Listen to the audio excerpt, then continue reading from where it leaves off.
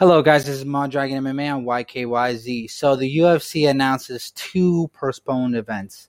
The first one would be the UFC 251, originally read for June 6th. Dana White's announced on April 9th that is indefinite. They do not know when the event will happen.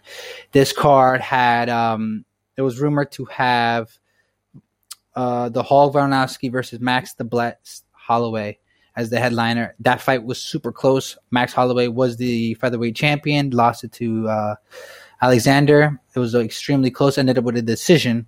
And this fight was going to legitimize either, it was a fluke or Alexander is the truth. And then the other one is UFC Kakistan. That is also not good. It was Pierre Yang and Marlon Moreau was supposed to headline that event. And thus, because of this pandemic, they had to put that on hold too.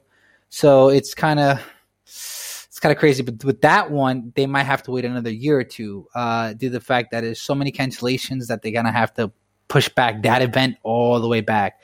So we have to wait and see. It's honestly, I'm not surprised.